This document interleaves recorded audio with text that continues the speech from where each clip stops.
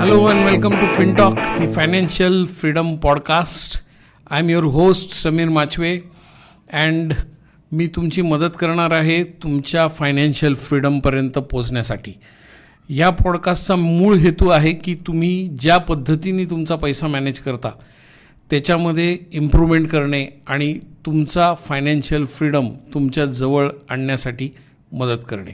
So आजचा एक महत्त्वाचा टॉपिक फायनान्शियल प्लॅनिंग का बरं इम्पॉर्टंट आहे या विषयावरती आपण चर्चा करणार आहोत. आणि उदाहरणाखातर मी 3 मोठे इव्हेंट्स जे प्रत्येकाच्या लाईफमध्ये घडतात ते घेतलेले आहेत. एक म्हणजे आपल्याला प्रत्येकाला घर घ्यायचं आहे स्वतःचं, सो तो एक मोठा इव्हेंट आहे, खर्चिक इव्हेंट आहे.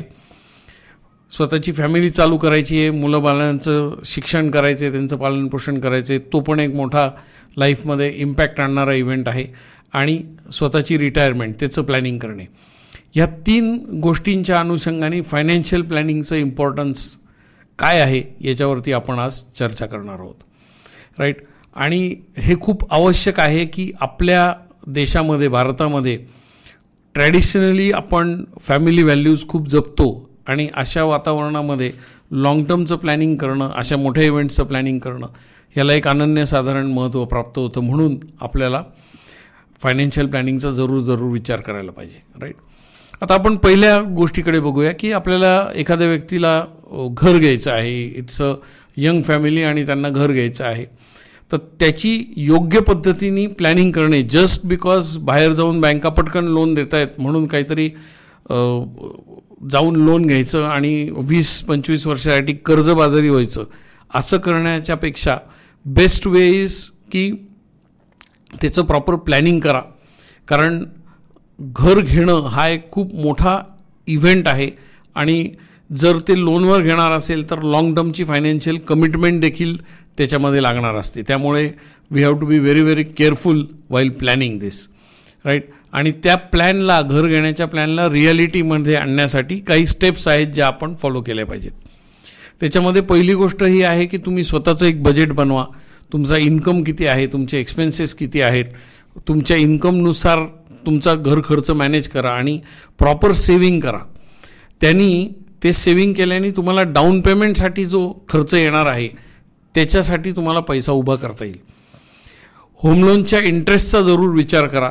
कारण खूप वेळा असं दिसतं की आपण जर एक 50 lakhचं एखाद्या माणसाने लोन घेतलं तर एक 20 वर्षाच्या कालावधीत आपण बघितलं तर तो डबल पैसे बँकेला परत देत असतो. म्हणजे 50 लाखाच्या लोनच्या against he is going to pay the bank around 1 crore over a period of 20 years. त्यामुळे interest rate makes a huge impact की तुम्ही किती पैसे बँकेला परत देणार आहोत.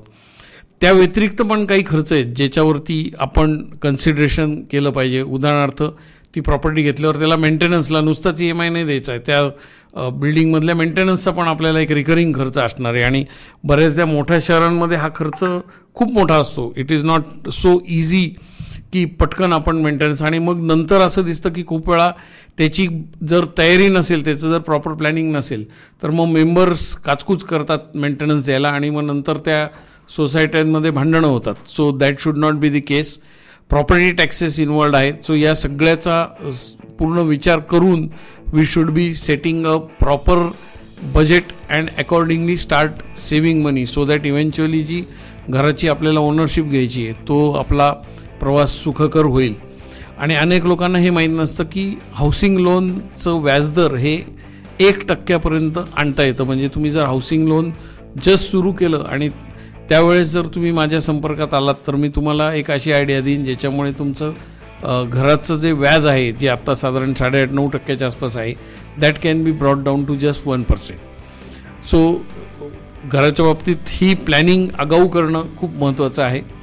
आता आपण बघूयात की if you want to start a family तर काय करता येईल, म्हणजे कुठल्या अनुषंगाने विचार केला पाहिजे, कसं पैशाचं नियोजन केलं पाहिजे. आता प्रत्येक फॅमिलीला, नवरा बायकोला हे वाटत असतं की आपल्याला एक मूल व्हावं आणि ते खूप एक मोठी घटना असते त्यांच्या लाईफमधली. त्याच्यामुळे त्यांना they get immense joy, but it also brings a huge amount of responsibility. म्हणून मग त्याचे फायनान्शियल इम्प्लिकेशन्स हे आगाऊ बघितले गेले पाहिजेत. त्याच्याबद्दल आधीच विचार केला पाहिजे मूल होण्याच्या आधी. नंतर मग ह्या महिन्याचं टोक त्या महिन्याला असं परिस्थिती जर उद्भवू द्यायची नसेल तर त्याची एस्टिमेट आधीच करून घ्या की मूल झाल्यावरती साधारण सुरुवातीचा खर्च किती येणार आहे. म्हणजे त्या मॅटर्निटीच्या वेळेस पण काही खर्च येतात, नंतर ॲक्च्युअल डिलिव्हरीच्या वेळेस हॉस्पिटलायझेशन होतं तिथे झालेला खर्च, आणि नंतर हेल्थ केअर, वॅक्सिनेशन आणि अशा अनेक गोष्टी असतात. सो या सगळ्याचा आधी विचार करून त्याच्यावरती प्रॉपर प्लॅनिंग करणं. इव्हेंच्युअली मूल झाल्यामुळे डे टू डे एक्सपेन्सेसवर पण इम्पॅक्ट येणार आहे, ते देखील वाढणार आहे. बऱ्याच वेळा मॅटर्निटी कव्हर करणारे इन्शुरन्सेस पण उपलब्ध आहेत. मग तो एखादा इन्शुरन्स पॉलिसी घ्यावी का आणि प्रॉपर ती प्लॅन करावी का मॅटर्निटी, ह्या सगळ्या गोष्टींचा आगाऊ विचार होणं आवश्यक आहे. आणि जसं आपण म्हणतो की एखाद्या मुलाला जन्म देणं हे त्या व्यक्तीसाठी, त्या आईसाठी पुनर्जन्म असतो. So her life is also at stake. So त्या अनुषंगाने एखादा इमर्जन्सी फंडसुद्धा तयार करणं आवश्यक आहे. काही सिरियस झाली एखादी व्यक्ती किंवा त्या बाळाला काही जन्मतः काही सिरियस इश्यू झाला तर मग ते इमर्जन्सी हँडल करण्यासाठी आपल्याकडे काही एक्स्ट्रा पैसे असणं हे पण फार आवश्यक आहे.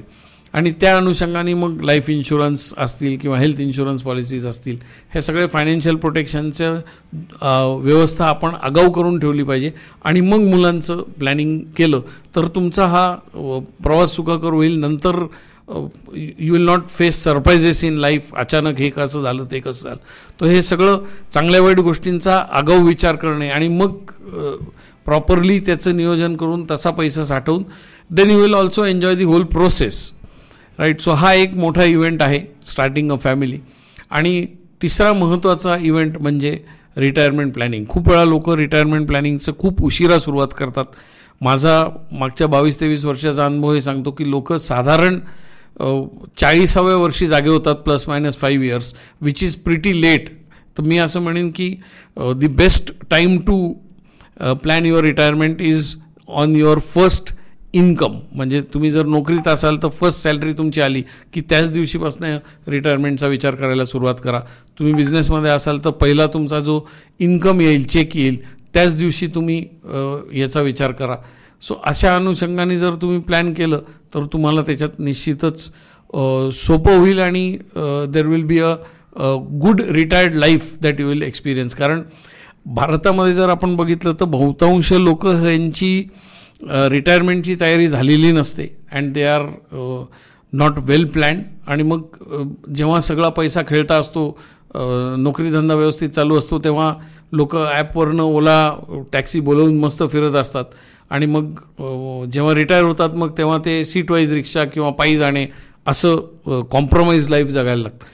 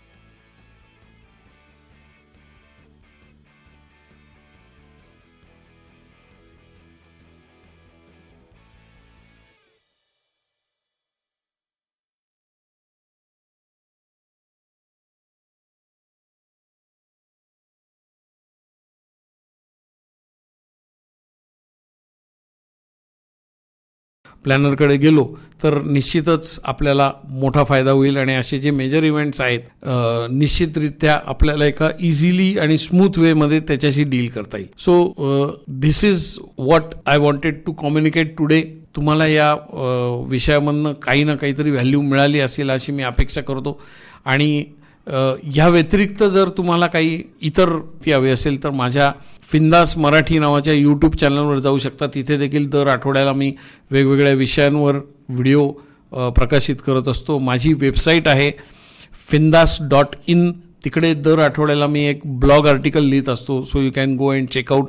You will also get to see some stock recommendations on that website. तिथे माझा ब्लॉग आहे. सो त्याचाही तुम्ही you can also check that blog and get a lot of valuable information. Thank you for tuning in to the financial freedom podcast. And पुढच्या आठवड्यात पुन्हा भेटूया अशाच एका व्हॅल्युएबल लेसनसाठी. आणि तुम्हाला मी मदत करणारे या वेगवेगळ्या पॉडकास्टमधनं किंवा माझ्या यूट्यूब चॅनलमधनं तुमच्या फायनान्शियल गोलकडे पोचण्यासाठी आणि eventually to make you financially free. Bye bye. Take care. Have an abundant life.